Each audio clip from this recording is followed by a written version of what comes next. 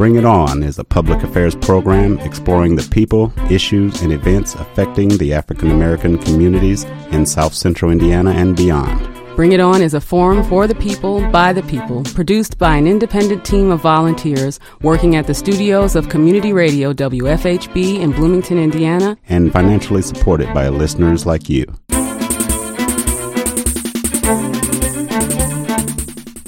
And good evening. I'm Clarence Boone, and welcome to this edition of Bring It On. We're a multiple award-winning show celebrating over 14 years as Indiana's only weekly community radio show committed to exploring the people, issues, and events impacting African Americans.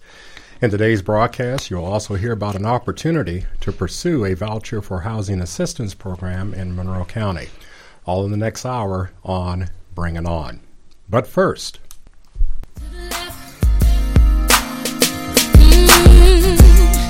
to the left, everything you own in the box to the left, in the closet, that's my stuff. Yes, if I bought it, please don't touch, and keep talking and that's fine. But could you walk and talk at the same time? And it's my name that's on that tag, so remove your bags, let me call you a cab. Standing in the front yard, telling me how I'm such a fool, talking about I'll never ever find a man like you. You got me twisted. You must not know about me. You must not know about me. I could have another you in a minute. Matter of fact, he'll be here in a minute, baby. You must not know about me. You must not know about me. I can have another you by tomorrow. So don't you ever for a second get to thinking irreplaceable. So go ahead and get gone. Call up that chick and see if she's home. Oops, I bet you thought that I didn't know. What did you think I was putting you out for? Because you wasn't true. Rolling her around in the car that I bought you. Baby, drop them keys. Hurry up before your taxi leaves. Standing in the front yard telling me how I'm such a fool. Talking about I'll never ever find a man like you. Got me twisted. You must not know about me. You must not know about me. I can have another you in a minute. Matter of fact, he'll be here in a minute, baby. You must not know about me. You must not know about me. I'll have another you by tomorrow. So don't you ever for a second get to thinking you're irreplaceable. So since I'm not your everything, how about I'll be nothing, nothing at all to you? Baby, I won't shed a tear for you. Shed a tear. I won't lose a wink of sleep, 'cause the truth of the matter is replacing you is so easy. To the left, to the left. To the left, to the left. To the left, to the left. Everything you own in the box to the left. To the left, to the left. Don't you ever for a second get to thinking you're irreplaceable. You must not know about me. You must not know about me. I can have another you in a minute. Matter of fact, he'll be here in a minute, baby. You must not know about me. You must not know about me.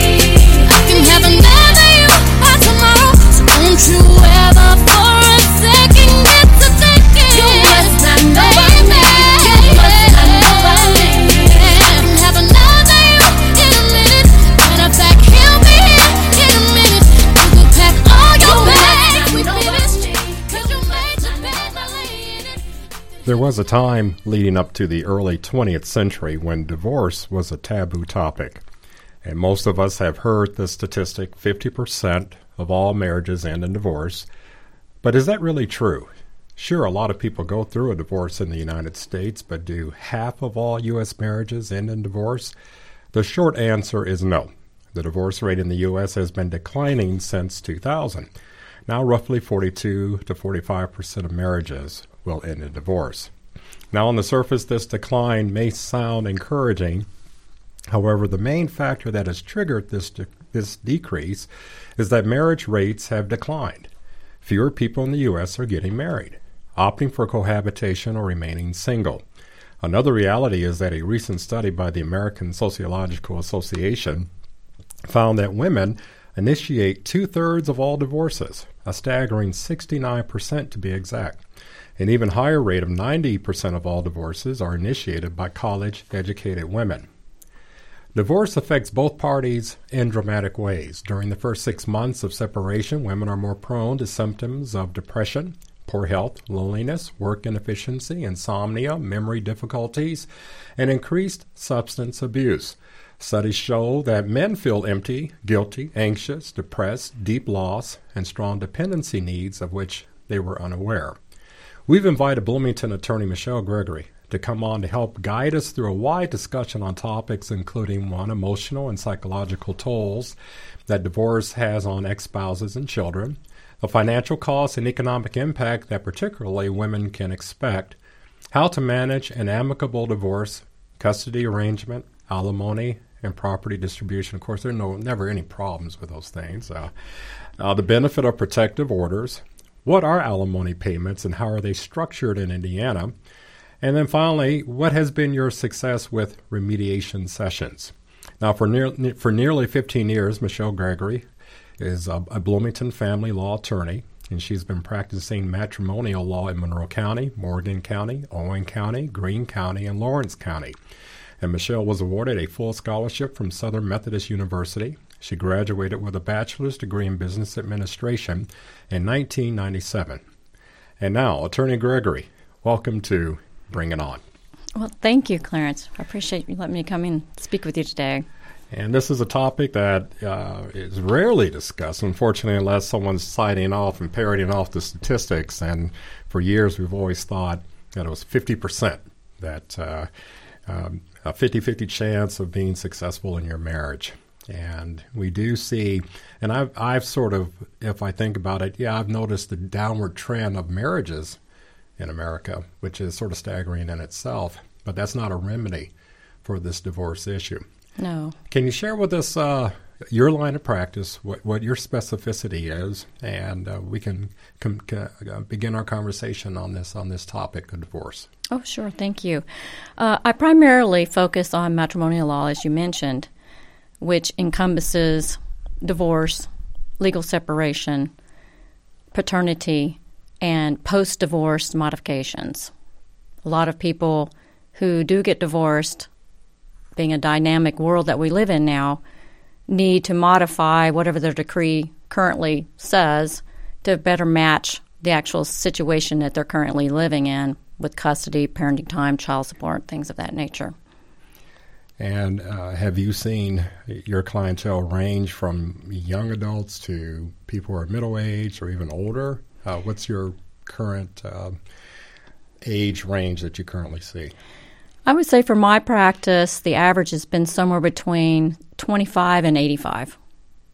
Yes, 85. That's a wide swing, 25 to 85. Yes, it is. Just when you think grandma and grandpa are going for the long haul, yes, you get a phone call and someone's decided to leave. I think those are probably the ones that are most surprising to me when they come in, because I assume that they're there as a support person for someone else. Right. And indeed, they're the ones that have been suffering through a difficult time for many, many years. And the leading causes of divorce, what might they be? Well, there's the typical causes that I have seen through my practice are lack of communication, selfishness, disagreements about finances, child raising, parenting, where to live, who should work in the marriage.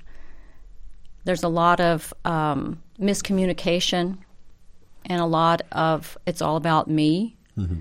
People are not willing to compromise real well.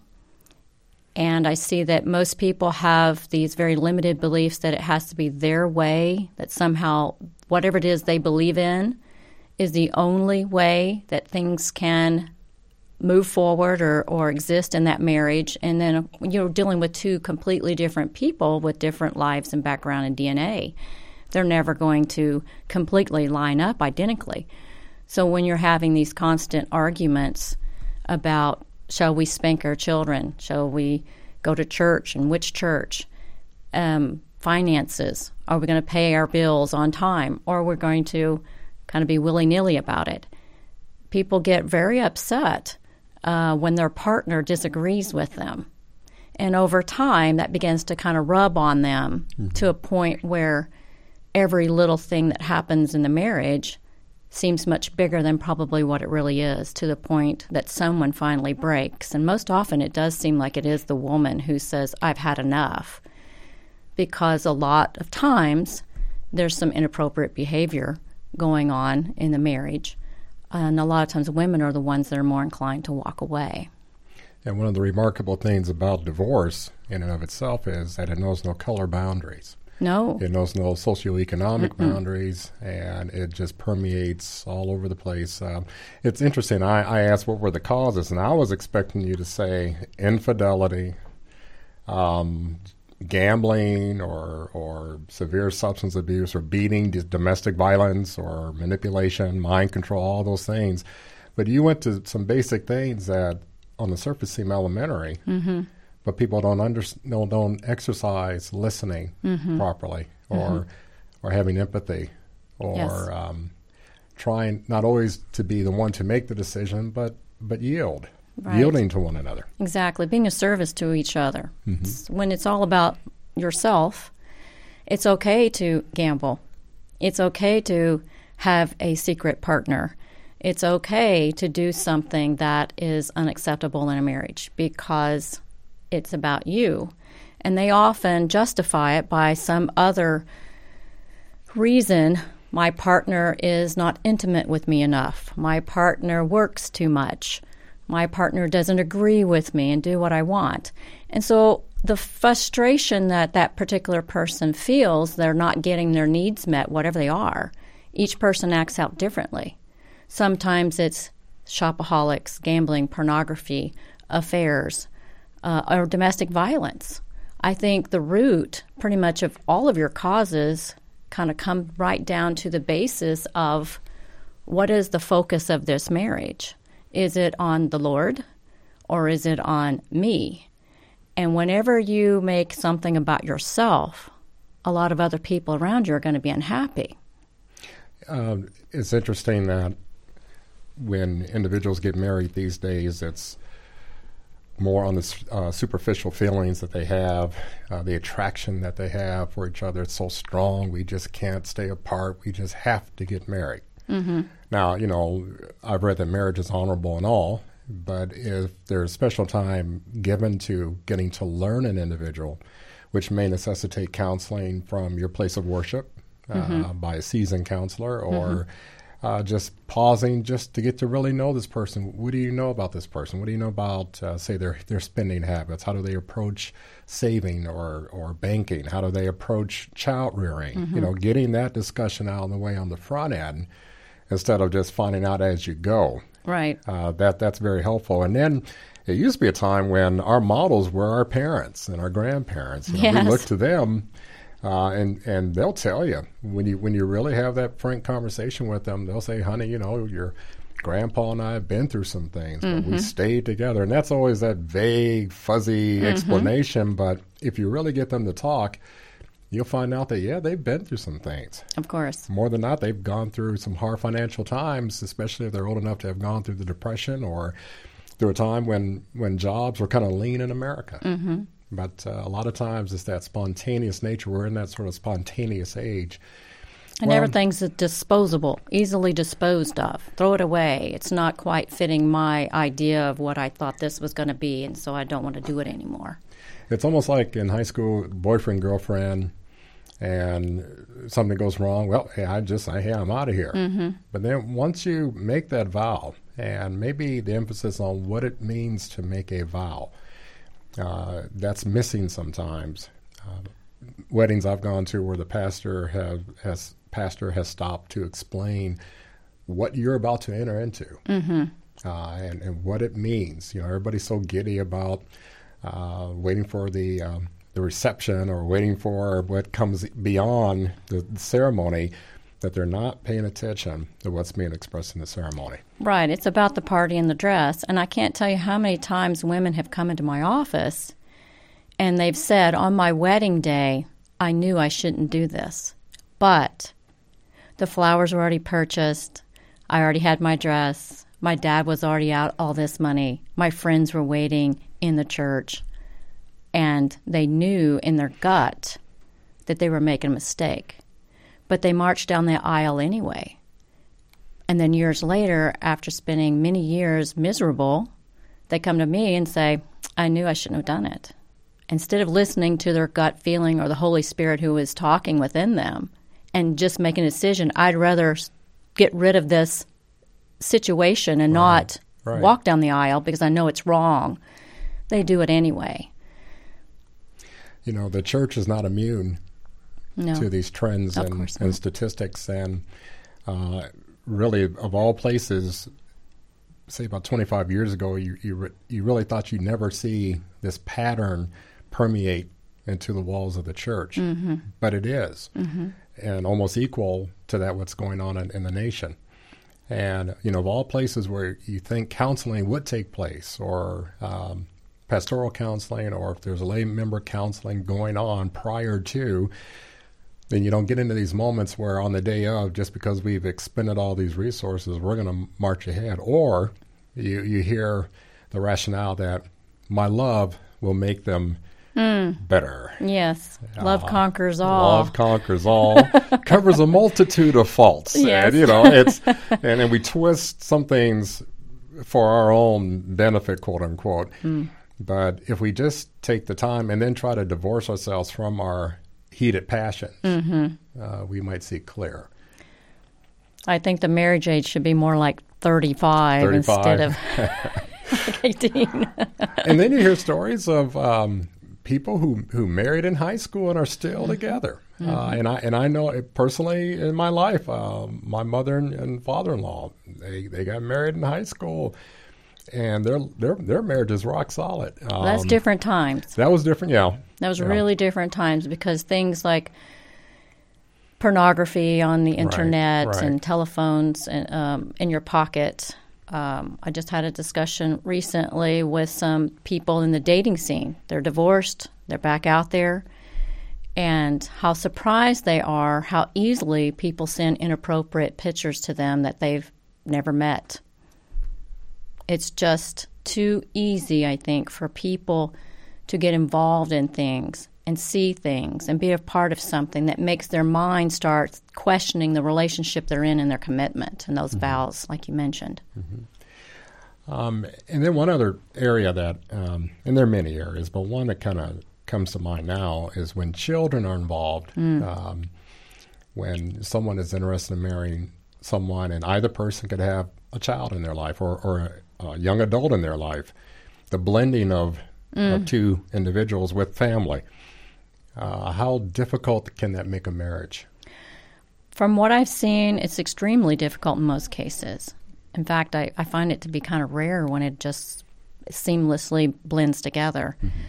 A lot of people have come to me that I've divorced, ran into them later who have remarried, and said, if I had known how blending families, how difficult it was, if I'd known before, I would have never done it. And I think, I don't know about your statistics that you have, but it used to be that first marriages, about 50% ended in divorce. But second marriages, it was up around 70-something, and third marriages was in the 80s and 90s, and so on. So the older you're getting, and the more you're set in your choices and your belief system and your children and your finances, the more difficult it is for that marriage to last, because it's, well, I'm an adult now, this is my life, this is who I am, with this belief that still everything has to be their way, and they know better because they're adults, and it's their property, it's their children, and there is no true blending in a lot of cases. So when young adults are growing up in a home where they're seeing the disintegration of a union take place before them, they go through all stages of grief, definitely, similar to their mother and father. And such thoughts as, well, maybe it's my fault. Yes. Maybe if I didn't place my needs on my parents, or maybe if I acted better at home, or if I kept my room cleaner, or if whatever multitude of problems, but children internalize that. And, children are resilient, yes. But they're resilient, but I don't think from the studies that I've read they're nearly as resilient as some of the opinions that I've read or experienced over the years. This idea that they're kind of elastic and they'll just snap back, it's not really what I've witnessed. Most people that I've spoken to, and even in my own personal life, children have a really difficult time with divorce. That is their line of security. That is their safety net. Knowing that they're going to come home every night with two adults who love them unconditionally and their world is great, suddenly crashes down and falls apart. And most times kids are now dealing with their own feelings of fault and what did I do, as you mentioned, but they're also having to struggle through, now I have two houses, I live out of a suitcase. At mommy's house with one set of rules and one type of food and one type of standard of living, and I'm at dad's house with another set of rules and another standard of living. And it's like they're two people having to become this split personality almost. When I'm over here, I have to behave and live this way. And then I just have to drop that, jump the car with the other parent, and take on this whole other persona to please this parent and to fit in. It's a lot worse, I think, personally, than people really realize. And if either parent has now introduced another partner into the equation, yes, there's this process of not only trying to please both of your biological parents, but then now this third party that you maybe don't know as well or getting to know, and you have to please them, and they have a whole set of values. And then now how do they compare to, say, your mother's set of values or your father's set of values? And then, unfortunately, you have dealt with splitting couples that pit one child against another spouse, and that whole dynamic further damages a child's psyche. I think it does for the rest of their lives. And now, some people have thrived coming out of those relationships. They're now grown and married, and they fight fiercely to keep those marriages intact, because they have memories of how it was growing up. But nevertheless, there's something to be said about that. Now, say when you're dating and you perceive that someone has a child that is kind of really trying to get to know you and get to understand you, that's a further reason to pause until everybody's on board with going to that next level. Well, I always recommend when my clients are going through divorce to wait a significant amount of time before they even get involved in a relationship themselves. When you come out of a divorce, there is so much sudden change in your life. You're kind of in a spin. And to suddenly just jump into another relationship, some people do that as a safety net, but you've never really had an opportunity to go through that full grieving process, figure out who you are, improve who you are. What was your part in that, and how can I be a better person for the next relationship? And they just jump into it.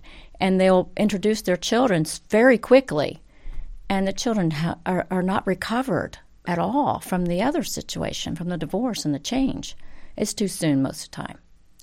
Well, we're going to put a pin in this conversation, and we're going to hear another song as we sort of reset things on this end, and we'll be right back on the other side of this song.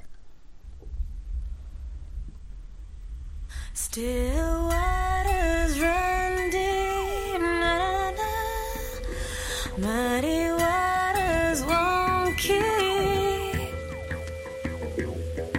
Here we go now. Love, it takes love more than love. It's got love. Heaven knows it's not enough, 'cause this thing can be so rough. Try and true, and I keep my eyes on you. Still waters will run deep. If in you my faith I keep, stay called love.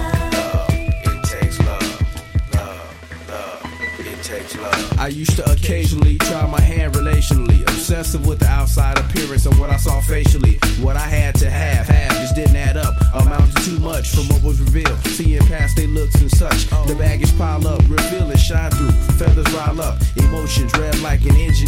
Then they drive up, soon she jet. I shoot for the exit myself.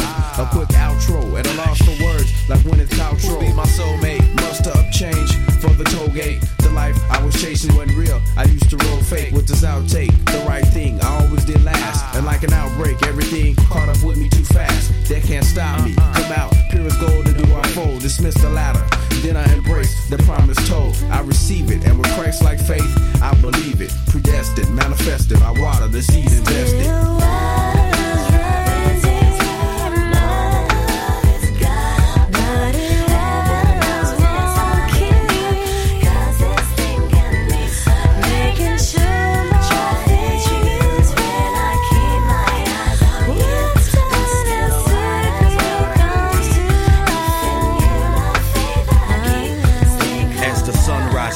I'm awakened. How do I begin? Dealing with the past, guilty of sin. Though I know I'm not enslaved by its power. Deep inside, my soul is free, but my mind reflects time and time again. Frustration got me burning from degrees of separation. Cause my deeds put a distance in between a close relation with my children. In physical sense, contact is limited to often as possible visits and phone conversations. Face the fact, I know I'm only part of half of the blame. But in full, I feel the same, and at present, it's not the same as when I was there to give them names. And my presence was felt to save the claim that I was daddy. So often I feel the sadness of the outcome of the madness with me and mama. Now we all face the drama through faith in God for healing. Yes, this price I must pay. Not a day that goes by I don't envision your faces. Please forgive me.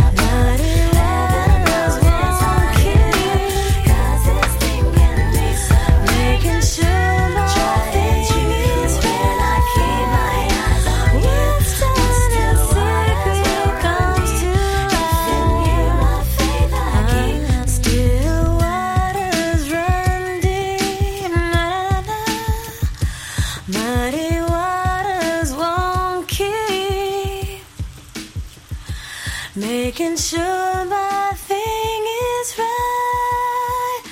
What's done in secret comes to light. Still waters running deep. More than love is God. Mighty waters won't keep. Cause this thing can be so right. Making sure my thing is when I keep my eyes on you.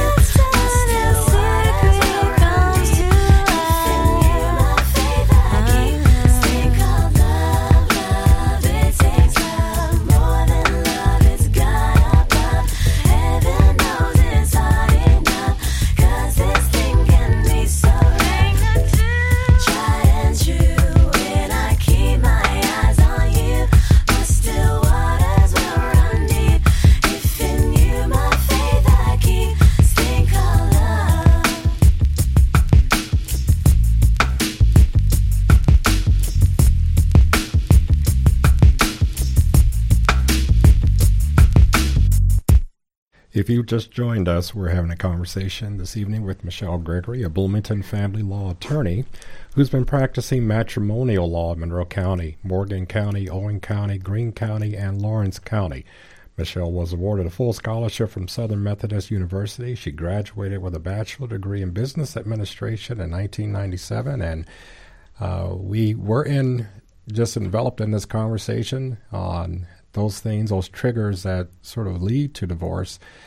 We had a caller that called in and had a question. The impact of grandparents on divorce. And if I can broaden that question, how can grandparents unwittingly contribute to a divorce or perhaps provide that much-needed anchor for a struggling marriage? Well, grandparents, obviously, if they also have a strong, positive marriage and understanding of commitment, then they can obviously be very important influence on the entire family, children as well. And if they're highly involved in their grandchildren's lives and spend a lot of time with them, some of their positive thinking and good quality relationship habits are going to be noticed by the child and, can sometimes help smooth out some of the mistakes the parents have been making. But that's only, of course, if they're allowed to spend quality time with them.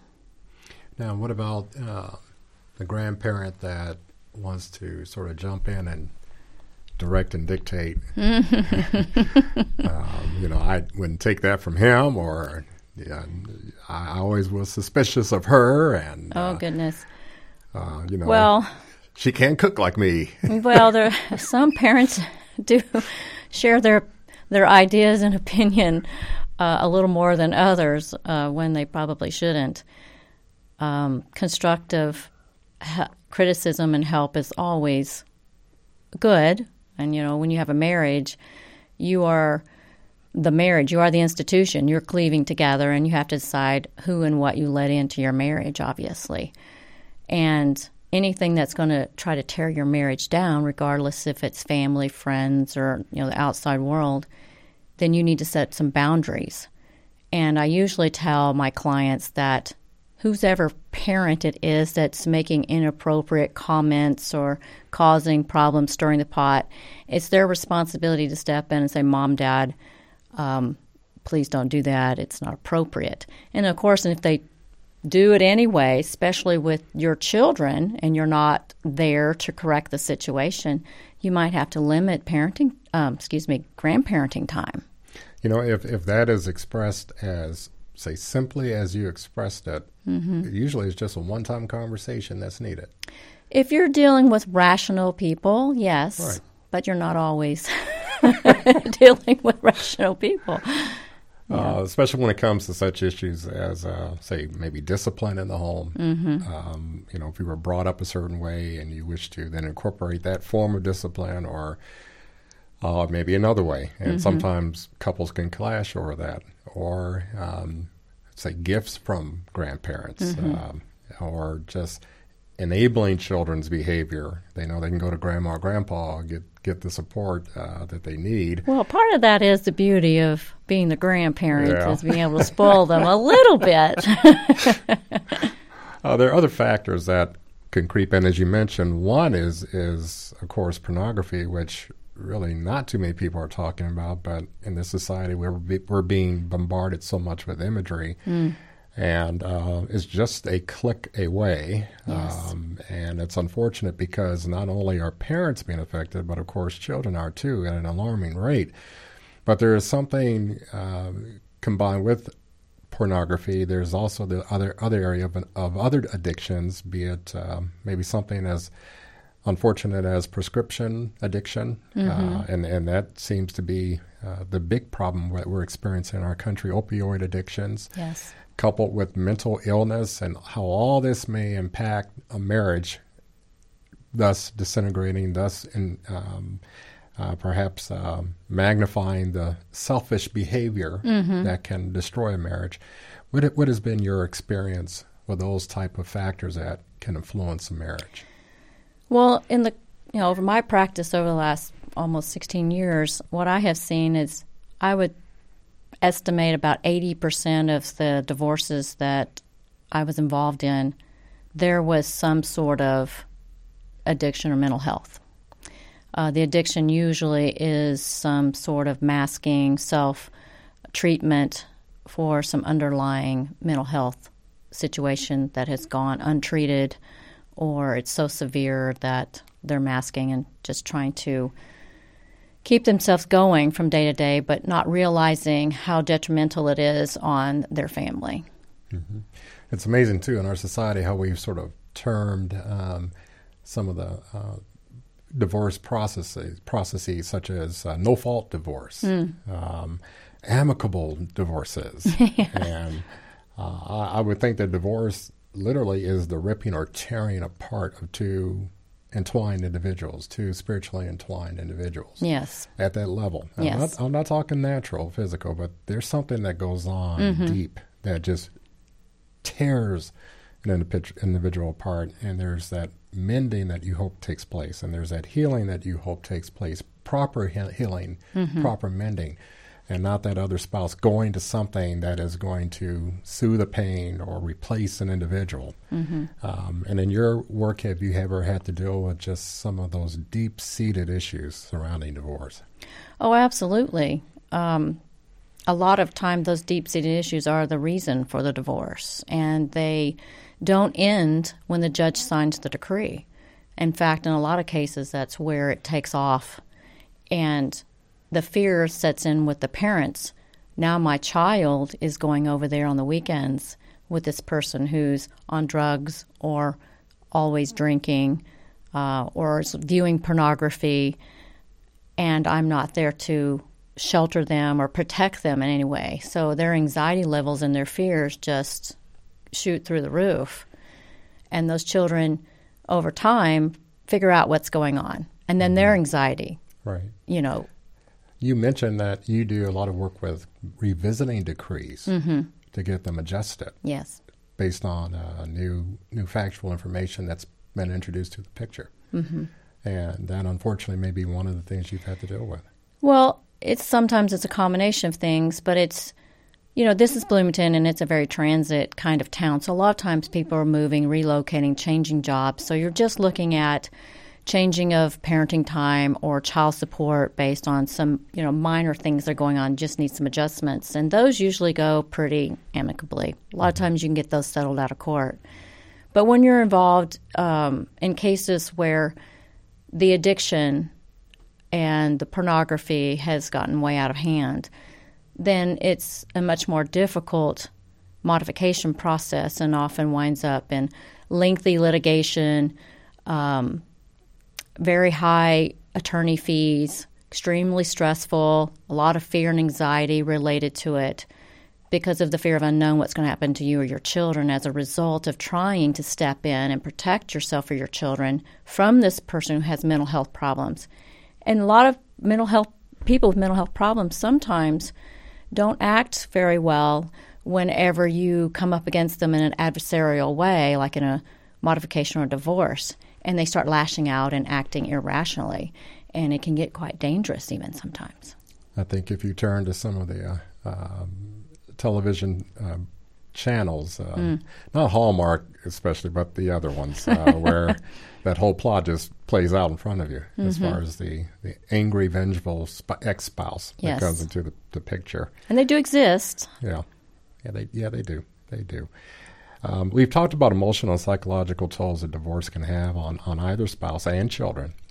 Now the financial cost and economic impact that particularly women can expect. If you're a woman trying to break away or dissolve a union, what kind of economic impact are you facing? Well, still here in the United States, we still see that the female, the wife, is usually the one who experiences the drastic change of standard of living.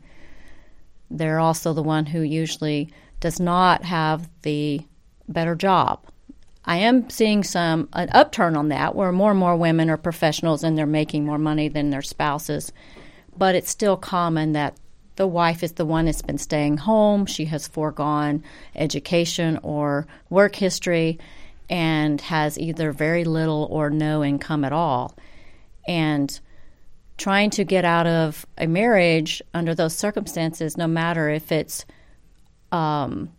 divorcing someone who's reasonable and has an income, good income, or divorcing someone who's very unreasonable and abusive and controlling, it's going to be difficult. One's just going to be slightly easier than the other. But you're looking at, leaving your home probably, maybe even giving up the vehicle you're used to because you can't afford the payments, not being able to afford the mortgage, so moving into some apartment or into a neighborhood that's not nearly as safe or pleasant as the one you'd been in before. And it impacts the children. Suddenly they've gone from having nice things to barely being able to afford food because they have no work history. In those cases, sometimes you can get some spousal maintenance or some things like that to help out. And I believe that Indiana is sort of, we used the phrase earlier, no fault, no-fault state. What is that? That means anyone can get a divorce by simply requesting it. In the past, 100 years, maybe not even that long ago, you had to prove certain things, that there was a fraud, an element of fraud, infidelity, something, and that might have been the only two. I'm trying to remember off the top of my head. It's been so long ago. But in order to even file a petition, you had to have standing, and the standing had to be something pretty serious, like they said they were fertile or willing to have children, and they lied about it. So there's an element of fraud there. They didn't tell me they were convicted felons. Now there's a number of things we cannot do because of this history. That's an element of fraud. But now it doesn't really matter. You can have any reason. I don't like how they do the dishes. I don't like, that they don't wear what I want them to wear. It doesn't really matter. There's no fault. And you don't have to specify any grounds. And the court doesn't have to find any, other than you want a divorce, therefore I'm going to divorce you as long as certain steps are taken to the legal process. And here's a sort of oxymoron phrase, amicable divorce. And I just personally think there really is no divorce that is amicable or painless. But nevertheless, in your role, you seek to manage those type of situations so that it is at the very most amicable. People are respectful one toward another as they dissolve a union. And then there's such things as custody arrangements. Get stuck there. Alimony and property distribution. That's a wonderful afternoon's worth of work. And then too, there's separation. What's the value of separation in this whole thing? Divorce is the finality, but what role can separation serve? Well, there's two types of separation. There's either doing it legally through either filing a petition for divorce or a petition for legal separation. Or there's just sometimes people will just upon themselves, one will move out and say, let's take a break, let's figure this out, what are we going to do? In most cases, that usually eventually ends in a divorce within a few months or a year. That adds some complexity sometimes to figuring out what is marital property and how certain things should be divided, because over the course of a year, people start purchasing things and moving assets around. So sometimes, that adds a certain element of complexity. If you file for a divorce, you automatically are basically legally separated for all purposes, even if you're living in the same household. That's the cutoff day of the marital estate. And you can ask for a legal separation, which is a temporary legal separation through the courts that lasts up to 12 months. And at the end of 12 months, if you haven't asked to roll it over into a divorce, then it goes away as if it never occurred, and the marriage is still intact. And I wanted to touch on this issue of the protective order. I mean, this is when things have really gone south, as they say, and someone needs to be protected. Yes, often it's the female and the children, but not always. I've had to file some for the male partner who's also, we're seeing more and more of women attacking their spouses out of anger, fear, jealousy, whatever. And it's rare that a lot of men come forward to even share that. It's getting more common than it used to be. Yeah. Yeah. When we talk about protective orders, can that also extend to the financial accounts? Well, you can ask for an order of protection of the marital assets Okay. if you suspect that the other person will hide or encumber, destroy, or gift away any of the marital assets before you get into court. You can ask the judge for an order to protect them without even having to have a hearing. The judge has the authority to go ahead and sign that, but you have to give a reasonable cause. I believe this is necessary because this is happening. We have a couple minutes left in this conversation, and we have not even really delved into a lot of the other topics, but one in particular, the financial cost of, say, getting a divorce, legal fees, and weighing that and considering that. Not that should be, if you're in harm's way, then no, you don't weigh that out. You get out of harm's way. But then just looking at the cost involved, can you talk about that? Well, it's always wise to prepare, to think it through, have enough money set aside that you're going to have to protect yourself, check into legal fees. Doesn't hurt if you're thinking about divorce to get a consult 6 months or a year in advance, not so that you can have any means or of hiding assets, but just what is it I'm going to go through and what am I going to need. So that's really wise. And I always tell people it's always best to find out what your legal rights are up front and then make your plan on how to move forward. Right. But having a nest egg is vital if you can. And like you said, if it's a violent situation, you just get out. It'll work itself out eventually. There's going to be some rough times. But divorce is not cheap. The more you get along, the more agreeable, the more compromising. If you're willing to go to mediation, if you're willing to give up documentation that proves what the assets are, then it's going to go smoother and you're going to have less attorney fees and it's going to be more pleasant. Mm-hmm. And the mediation, of course, is sort of a last-ditch effort to reconcile, to work out those areas, the rough edges. Or what am I missing there? There's 3 ways that you can get divorced or your legal separation. And that's you either negotiate with your partner and the two of you come up with an agreement and you draft it up and you sign it. And that can be with attorneys or between the two of them. I've actually seen people do it on notebook paper. It's not the wisest way to do it, of course, right. But I've seen it. And then there's mediation, where you have a third-party mediator who facilitates the negotiation process to help people come to a better agreement, hopefully that there's more trying to get some compromising, finding resolutions to problems instead of creating problems. So the focus is on how are we going to solve these issues. And then the last resort is always going to court before the judge, because when the judge makes a decision, you're done. Yeah, when that gavel hits, yeah, it's all over. Well, on that note, and we'd love to have you back to talk about this a little bit further, but we want to just thank Michelle Gregory, Bloomington family law attorney, for joining us this evening to discuss a wide array of issues pertaining to divorce.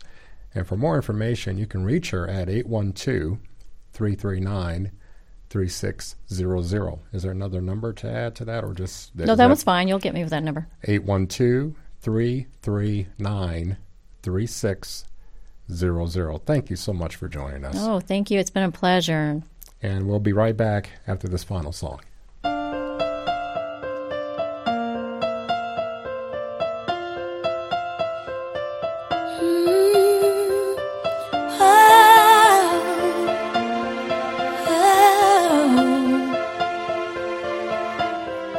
I am leaving this place now, letting go of all my fears, saying goodbye to the memories I hold dear.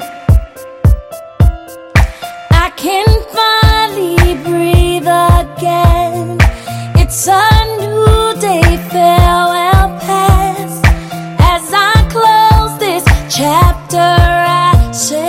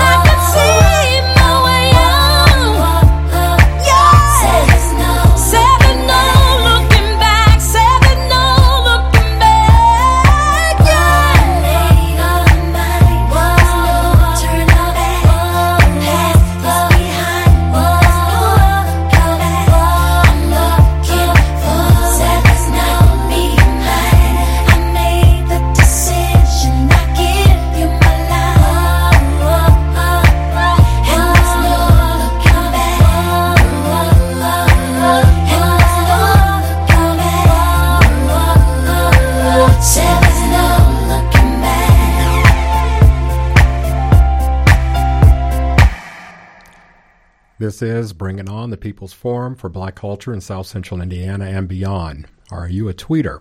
You're invited to follow the WFHB News Twitter account. This is a great way to get breaking news and updates on what's going on behind the scenes and on the air with WFHB News. Go to twitter.com and search for WFHB News, or you can always visit WFHB's news website at wfhb.org/news. Bring It On is Indiana's only public affairs program dedicated to the African American community here on WFHB 91.3 FM and live on the web at wfhb.org. As mentioned at the top of the hour, I want to share some information about a tremendous opportunity to seek out affordable housing, and I'm referring to the Housing Choice Voucher Program. And the wait list is opening soon. As you know, this program, commonly referred to as Section 8, applications will be available electronically via the online application portal. And the online pre-application and additional information is located at www.bhaindiana.net /application-portal. And I'll repeat that again after I'm through describing this. The application open period starts tomorrow, June 4th, at noon. Tomorrow, June 4th, at noon. And notice will be given 5 days prior to closing this portal at bhaindiana.net. Now, you can go online only, and that is how you apply. Again, www.bhaindiana.net. Click on the blue Apply Now button, and under Need Housing Assistance or access directly at www.bhaindiana.net /application-portal. I'm repeating this website for a variety of reasons. And now for details, you can email D. Harmon, Harmon, at blha.net or call 812-339-3491. Again, that number is 812-339-3491. Now, the Housing Choice Voucher Program provides housing assistance in the form of a rental subsidy payment to private landlords on the behalf of low-income individuals, families, seniors, and persons with disabilities for housing units they have chosen in the private rental market. Program eligibility is based on household size and income, and the income limits for the program will be explained on that on-site portal. Again, www.bhaindiana.net /application-portal. And with that, we just want to thank again Michelle Gregory, Bloomington Family Law Attorney, for joining us this evening to discuss a wide array of issues pertaining to divorce. For more information, you can reach out to her at 812-339-3600. Again, 812-339-3600. Our show's producer is yours truly, Clarence Boone, with help from WFHB's News Department Director, Wes Martin. Tonight's board engineer was Chantal LaFontaine. Our original theme music was created by Jamil FM, with additional tracks performed by the following: Beyonce with Irreplaceable from the B-Day album, Out of Eden, It Takes Love from the Goatee Gospel 2K album, and Demita Hatton, No Turning Back from the self-titled album. For WFHB, I'm Clarence Boone. Tune in next Monday, June 10th at 6 p.m. for another exciting edition of Bring It On, right here on your community radio station, WFHB. All right. Very cool. So we do this every Monday. You've been listening to Bring It On, a volunteer-powered production of Community Radio WFHB in Bloomington, Indiana. Bring It On is your forum for open dialogue on the people, issues, and events affecting the African American community in South Central Indiana and beyond. Send your comments, suggestions, and story ideas directly to the Bring It On staff. The email address is bringit@wfhb.org. That's bringit@wfhb.org.